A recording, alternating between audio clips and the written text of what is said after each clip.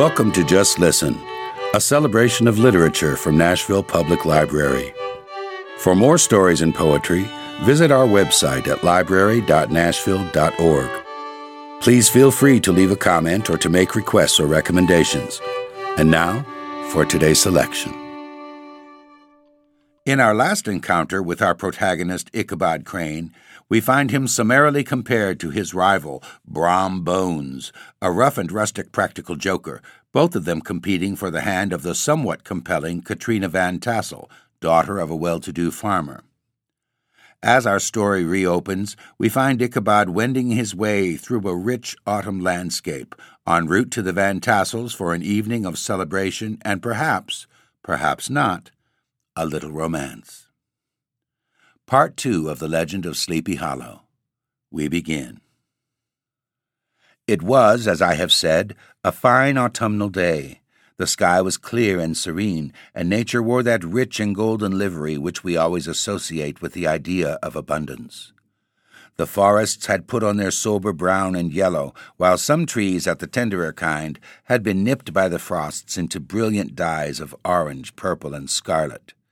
Streaming files of wild ducks began to make their appearance high in the air.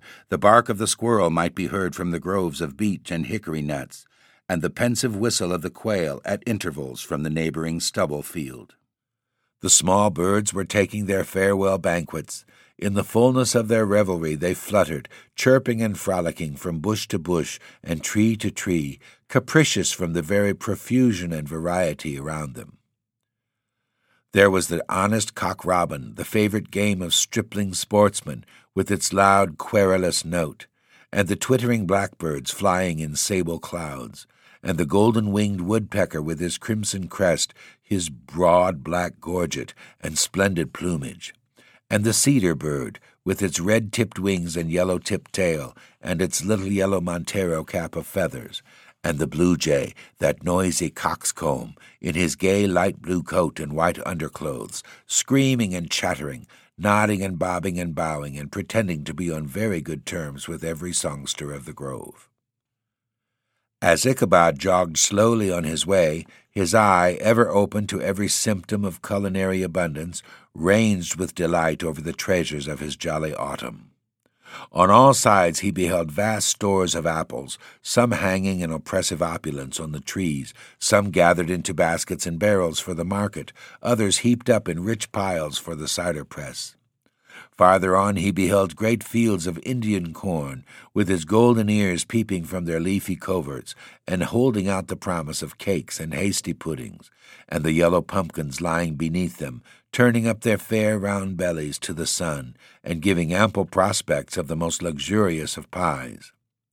And anon he passed the fragrant buckwheat fields, breathing the odor of the beehive, and as he beheld them, soft anticipation stole over his mind of dainty slapjacks, well buttered and garnished with honey or treacle by the delicate little dimpled hand of Katrina Van Tassel. Thus feeding his mind with many sweet thoughts and sugared suppositions, he journeyed along the sides of a range of hills which look out upon some of the goodliest scenes of the mighty Hudson. The sun gradually wheeled his broad disk down in the west. The wide bosom of the Tappan Zee lay motionless and glassy, excepting that here and there a gentle undulation waved and prolonged the blue shadow of the distant mountain. A few amber clouds floated in the sky without a breath of air to move them. The horizon was of a fine golden tint, changing gradually into a pure apple green, and from that into the deep blue of the mid-heaven. A slanting ray lingered on the woody crests of the precipices that overhung some parts of the river, giving greater depth to the dark gray and purple of their rocky sides. A sloop was loitering in the distance, dropping slowly down with the tide, her sail hanging uselessly against the mast, and as the reflection of the sky gleamed along the still water, it seemed as if the vessel was suspended in the air. It was toward evening that Ichabod arrived at the castle of Heer Van Tassel, which he found thronged with the pride and flower of the adjacent country. Old farmers, a spare leathern-faced race, in homespun coats and breeches, blue stockings, huge shoes, and magnificent pewter buckles. Their brisk, withered little dames, in close-crimped caps, long-waisted short gowns, homespun petticoats, with scissors and pin-cushions, and gay calico pockets hanging on the outside. Buxom lasses, almost as antiquated as their mothers, except where a straw hat, a fine ribbon, or perhaps a white frock, gave symptoms of city innovation. The sons in short, square-skirted coats with rows of stupendous brass buttons, and their hair generally queued in the fashion of the times, especially if they could procure an eel skin for the purpose, it being esteemed throughout the country as a potent nourisher and strengthener of the hair. Brom Bones, however, was the hero of the scene, having come to the gathering on his favorite steed, Daredevil, a creature, like himself, full of mettle and mischief, and which no one but himself could manage. He was, in fact, noted for preferring vicious animals, given to all kinds of tricks which kept the rider in constant risk of his neck, for he held a tractable, well-broken horse as unworthy of a lad of spirit. Fain would I pause to dwell upon the world of charms that burst upon the enraptured gaze of my hero as he entered the state parlor of Van Tassel's mansion.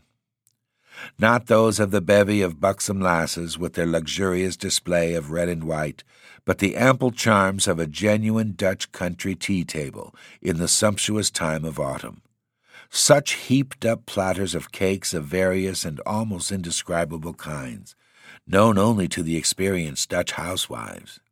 There was the doughty doughnut, the tender oelekoek, and the crisp and crumbling cruller, sweet cakes and short cakes, ginger cakes and honey cakes, and the whole family of cakes. And then there were apple pies and peach pies and pumpkin pies, besides slices of ham and smoked beef, and moreover delectable dishes of preserved plums and peaches and pears and quinces, not to mention broiled shad and roasted chicken, together with bowls of milk and cream, all mingled higgledy-piggledy, pretty much as I have enumerated them, with the motherly teapot sending up its clouds of vapor from the midst. Heaven bless the mark! I went breath and time to discuss this banquet as it deserves, and am too eager to get on with my story. Happily, Ichabod Crane was not in so great a hurry as his historian, but did ample justice to every dainty. He was a kind and thankful creature, whose heart dilated in proportion as his skin was filled with good cheer, and whose spirits rose with eating, as some men's do, with drink. He could not help, too, rolling his large eyes round him as he ate, and chuckling with the possibility that he might one day be lord of all this scene of almost unimaginable luxury and splendor.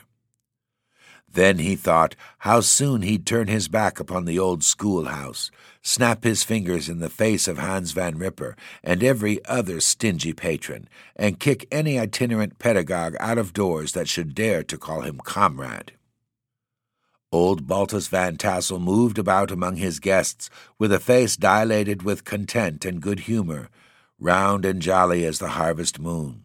His hospitable attentions were brief but expressive, being confined to a shake of the hand, a slap on the shoulder, a loud laugh, and a pressing invitation to fall to and help themselves. And now the sound of the music from the common room or hall summoned to the dance. The musician was an old gray-headed Negro who had been the itinerant orchestra of the neighborhood for more than half a century. His instrument was as old and battered as himself. The greater part of the time he scraped on 2 or 3 strings, accompanying every movement of the bow with a motion of the head, bowing almost to the ground and stomping with his feet whenever a fresh couple were to start. Ichabod prided himself upon his dancing as much as upon his vocal powers. Not a limb, not a fiber about him was idle, and to have seen his loosely hung frame in full motion and clattering about the room, you would have thought St. Vitus himself, that blessed patron of the dance, was figuring before you in person.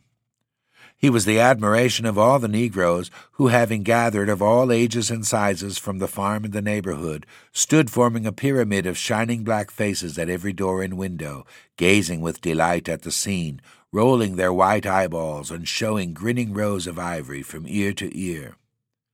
How could the flogger of urchins be otherwise than animated and joyous? The lady of his heart was his partner in the dance, and smiling graciously in reply to all his amorous oglings, while Brom Bones, sorely smitten with love and jealousy, sat brooding by himself in one corner. When the dance was at an end, Ichabod was attracted to a knot of the sager folks, who, with old Van Tassel, sat smoking at one end of the piazza, gossiping over former times and drawing out long stories about the war. The neighborhood at the time of which I am speaking was one of those highly favored places which abound with chronicle and great men.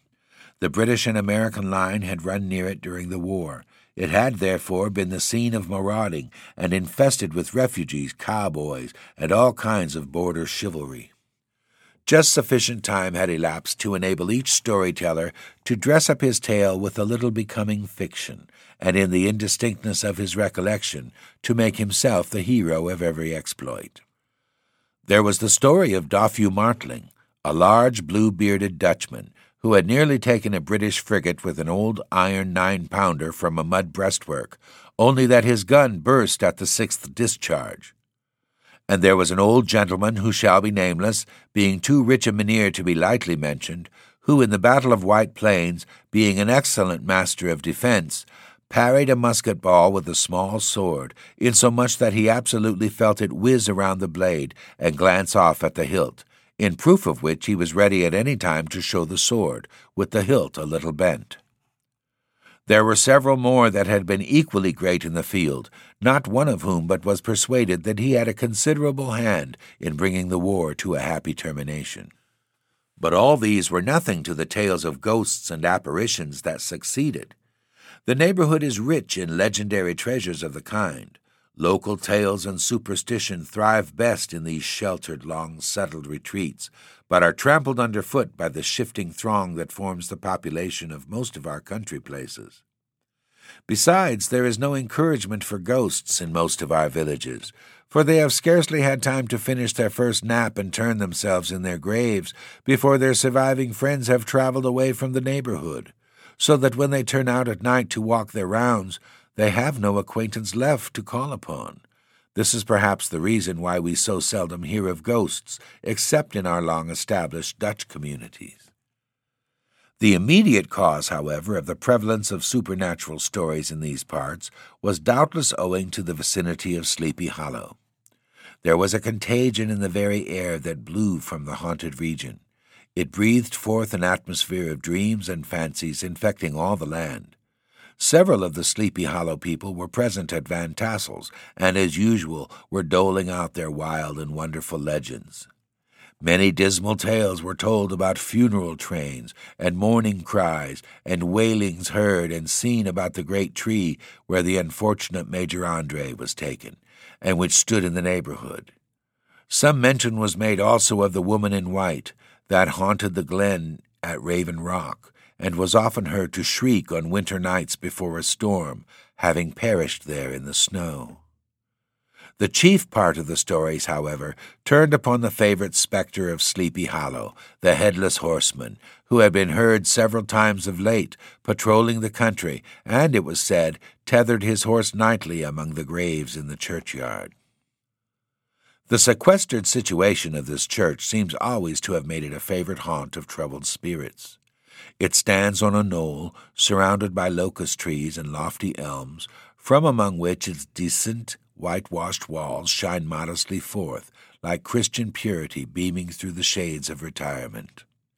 A gentle slope descends from it to a silver sheet of water, bordered by high trees, between which peeps may be caught of the blue hills of the Hudson.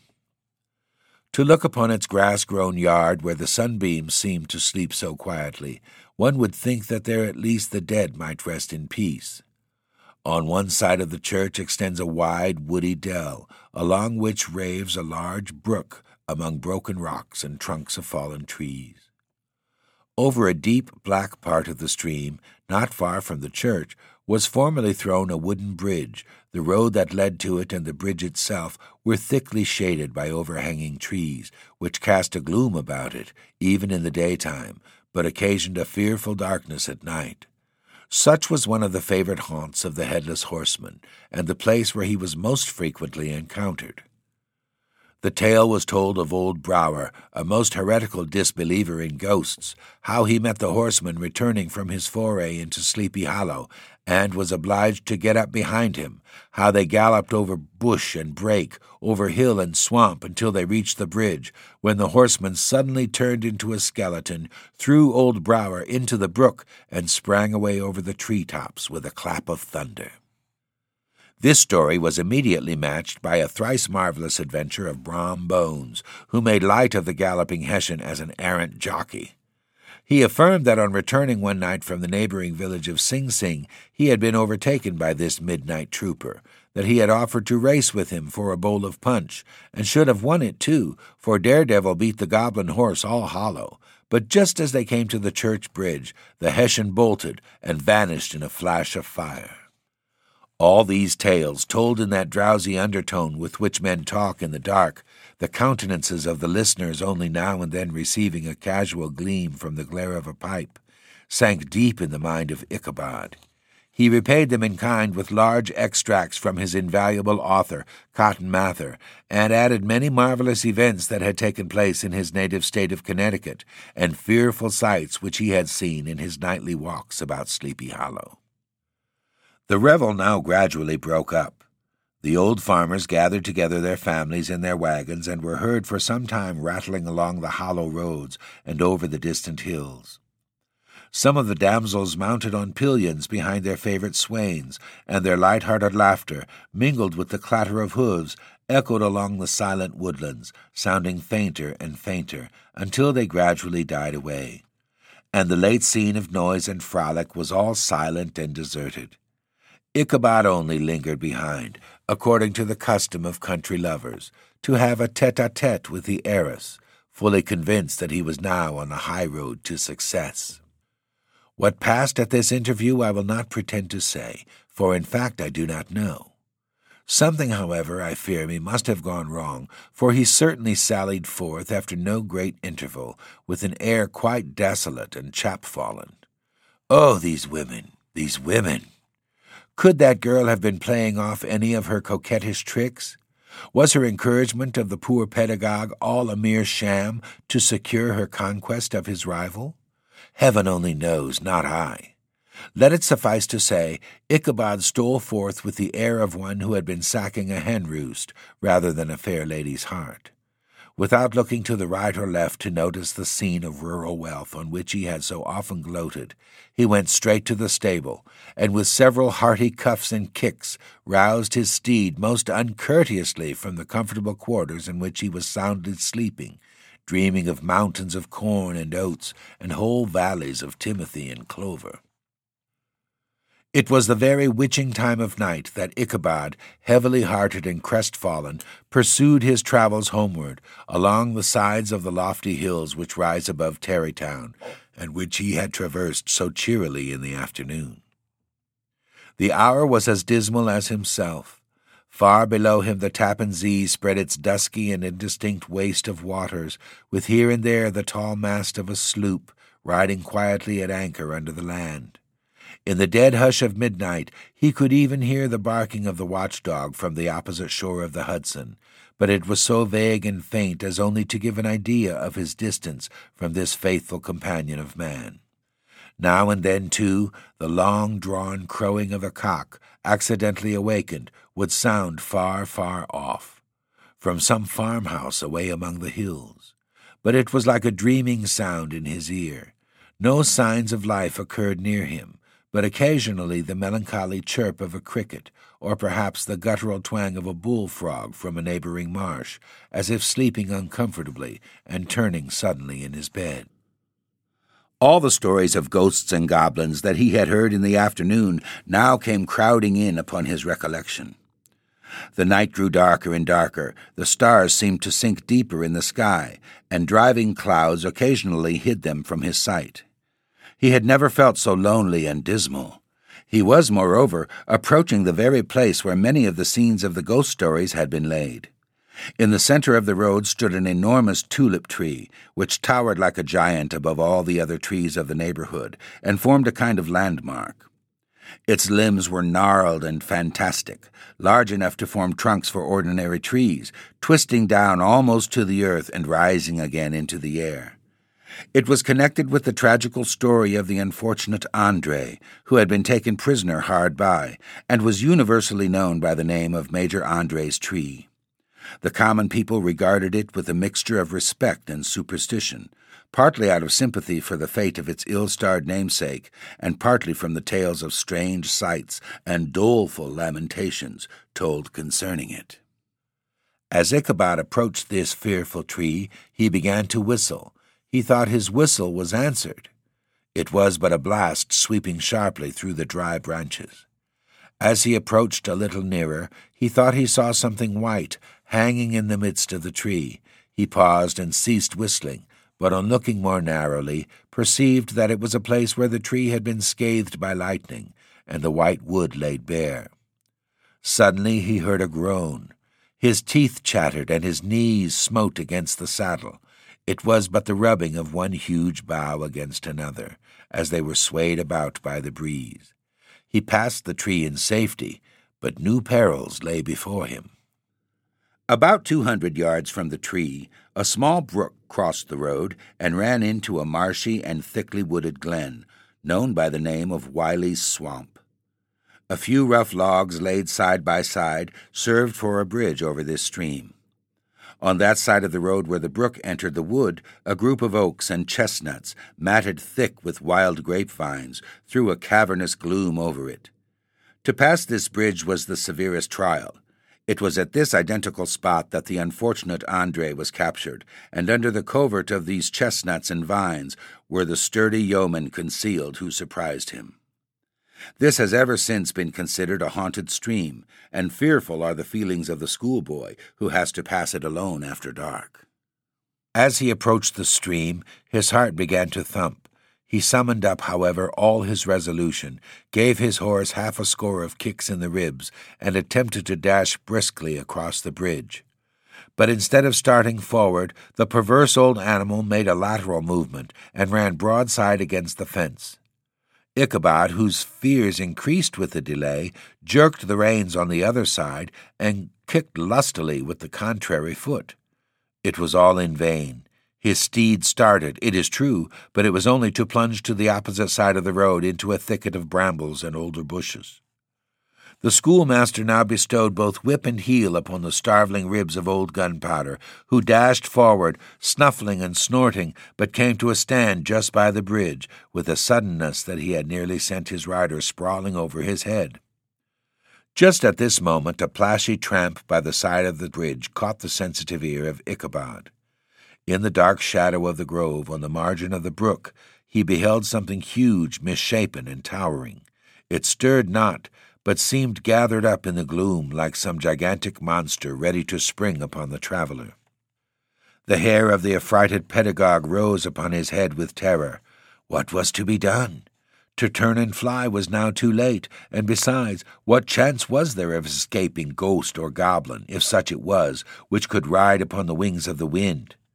Summoning up, therefore, a show of courage, he demanded in stammering accents, "Who are you?" He received no reply. He repeated his demand in a still more agitated voice. Still there was no answer. Once more he cudgelled the sides of the inflexible Gunpowder, and shutting his eyes, broke forth with involuntary fervor into a psalm tune. Just then the shadowy aspect of alarm put itself in motion, and with a scramble and a bound stood at once in the middle of the road. Though the night was dark and dismal, yet the form of the unknown might now in some degree be ascertained. He appeared to be a horseman of large dimensions, and mounted on a black horse of powerful frame. He made no offer of molestation or sociability, but kept aloof on one side of the road, jogging along on the blind side of old Gunpowder, who had now got over his fright and waywardness. Ichabod, who had no relish for this strange midnight companion, and bethought himself of the adventure of Brom Bones with the galloping Hessian, now quickened his steed in hopes of leaving him behind. The stranger, however, quickened his horse to an equal pace. Ichabod pulled up and fell into a walk, thinking to lag behind. The other did the same. His heart began to sink within him. He endeavored to resume his psalm tune, but his parched tongue clove to the roof of his mouth, and he could not utter a stave. There was something in the moody and dogged silence of this pertinacious companion that was mysterious and appalling. It was soon fearfully accounted for. On mounting a rising ground which brought the figure of his fellow traveler in relief against the sky, gigantic in height and muffled in a cloak, Ichabod was horror-struck on perceiving that he was headless. But his horror was still more increased on observing that the head, which should have rested on his shoulders, was carried before him on the pommel of his saddle. His terror rose to desperation. He rained a shower of kicks and blows upon Gunpowder, hoping by a sudden movement to give his companion the slip. But the spectre started full jump with him. Away then they dashed through thick and thin, stones flying and sparks flashing at every bound. Ichabod's flimsy garments fluttered in the air as he stretched his long, lank body away over his horse's head in the eagerness of his flight. They had now reached the road which turns off to Sleepy Hollow. But Gunpowder, who seemed possessed with a demon, instead of keeping up it, made an opposite turn and plunged headlong downhill to the left. This road leads through a sandy hollow shaded by trees for about a quarter of a mile, where it crosses the bridge famous in goblin story, and just beyond swells the green knoll on which stands the whitewashed church. As yet the panic of the steed had given his unskilful rider an apparent advantage in the chase, but just as he had got halfway through the hollow, the girths of the saddle gave way, and he felt it slipping from under him. He seized it by the pommel, and endeavored to hold it firm, but in vain, and had just time to save himself by clasping old Gunpowder around the neck, when the saddle fell to earth, and he heard it trampled underfoot by his pursuer. For a moment the terror of Hans Van Ripper's wrath passed across his mind, for it was his Sunday saddle. But this was no time for petty fears. The goblin was hard on his haunches, and, unskilful rider that he was, he had much ado to maintain his seat, sometimes slipping on one side, sometimes on another, and sometimes jolted on the high ridge of his horse's backbone with a violence that he verily feared would cleave him asunder. An opening in the new trees now cheered him with the hopes that the church bridge was at hand. The wavering reflection of a silver star in the bosom of the brook told him that he was not mistaken. He saw the walls of the church dimly glaring under the trees beyond. He recollected the place where Brom Bones's ghostly competitor had disappeared. "If I can but reach the bridge," thought Ichabod, "I am safe." Just then he heard the black steed panting and blowing close behind him. He even fancied that he felt his hot breath. Another convulsive kick in the ribs, and old Gunpowder sprang upon the bridge. He thundered over the resounding planks. He gained the opposite side, and now Ichabod cast a look behind to see if his pursuer should vanish, according to rule, in a flash of fire and brimstone. Just then he saw the goblin rising in his stirrups, and in the very act of hurling his head at him. Ichabod endeavored to dodge the horrible missile, but was too late. It encountered his cranium with a tremendous crash. He was tumbled headlong into the dust, and Gunpowder, the black steed, and the goblin rider passed by like a whirlwind. The next morning the old horse was found without his saddle, and with the bridle under his feet, soberly cropping the grass at his master's gate. Ichabod did not make his appearance at breakfast. Dinner hour came, but no Ichabod. The boys assembled at the schoolhouse and strolled idly about the banks of the brook, but no schoolmaster. Hans Van Ripper now began to feel some uneasiness about the fate of poor Ichabod and his saddle. An inquiry was set on foot, and after diligent investigation they came upon his traces. In one part of the road leading to the church was found the saddle trampled in the dirt, the tracks of horses' hooves deeply dented in the road, and evidently at furious speed, were traced to the bridge, beyond which, on the bank of a broad part of the brook, where the water ran deep in black, was found the hat of the unfortunate Ichabod, and close beside it a shattered pumpkin. The brook was searched, but the body of the schoolmaster was not to be discovered. Hans Van Ripper, as executor of his estate, examined the bundle which contained all his worldly effects. They consisted of 2 shirts and a half, 2 stocks for the neck, a pair or two of worsted stockings, an old pair of corduroy small clothes, a rusty razor, a book of psalm tunes full of dog's ears, and a broken pitch pipe.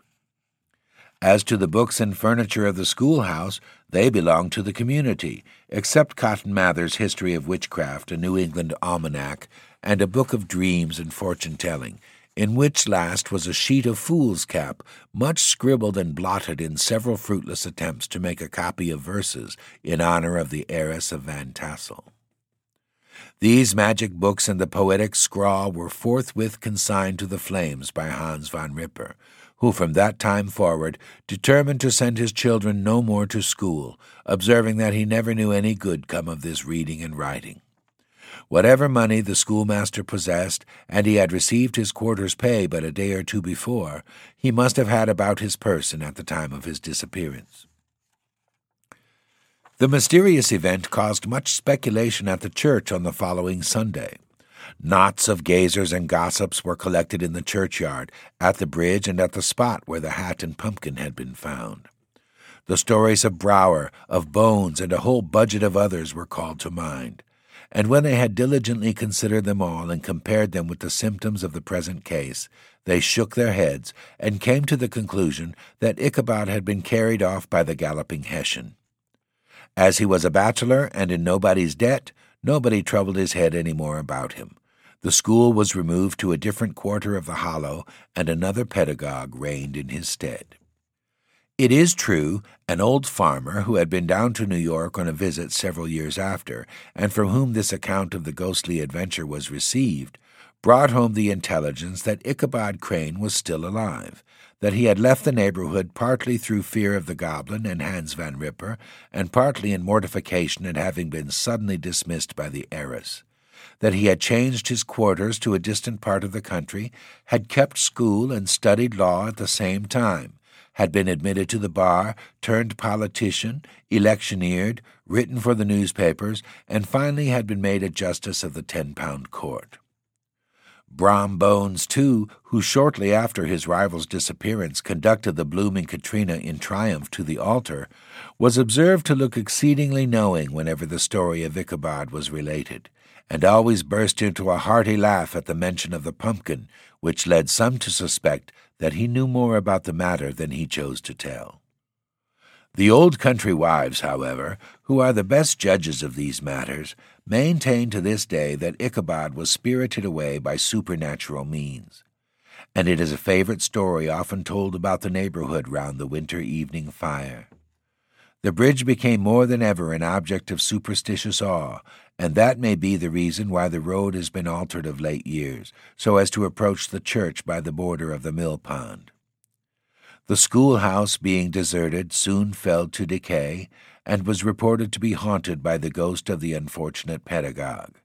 And the ploughboy, loitering home of a still summer evening, has often fancied his voice at a distance, chanting a melancholy psalm tune among the tranquil solitudes of Sleepy Hollow. Thanks for joining us. Tune in to another session of Just Listen by visiting your Nashville Public Library website at library.nashville.org.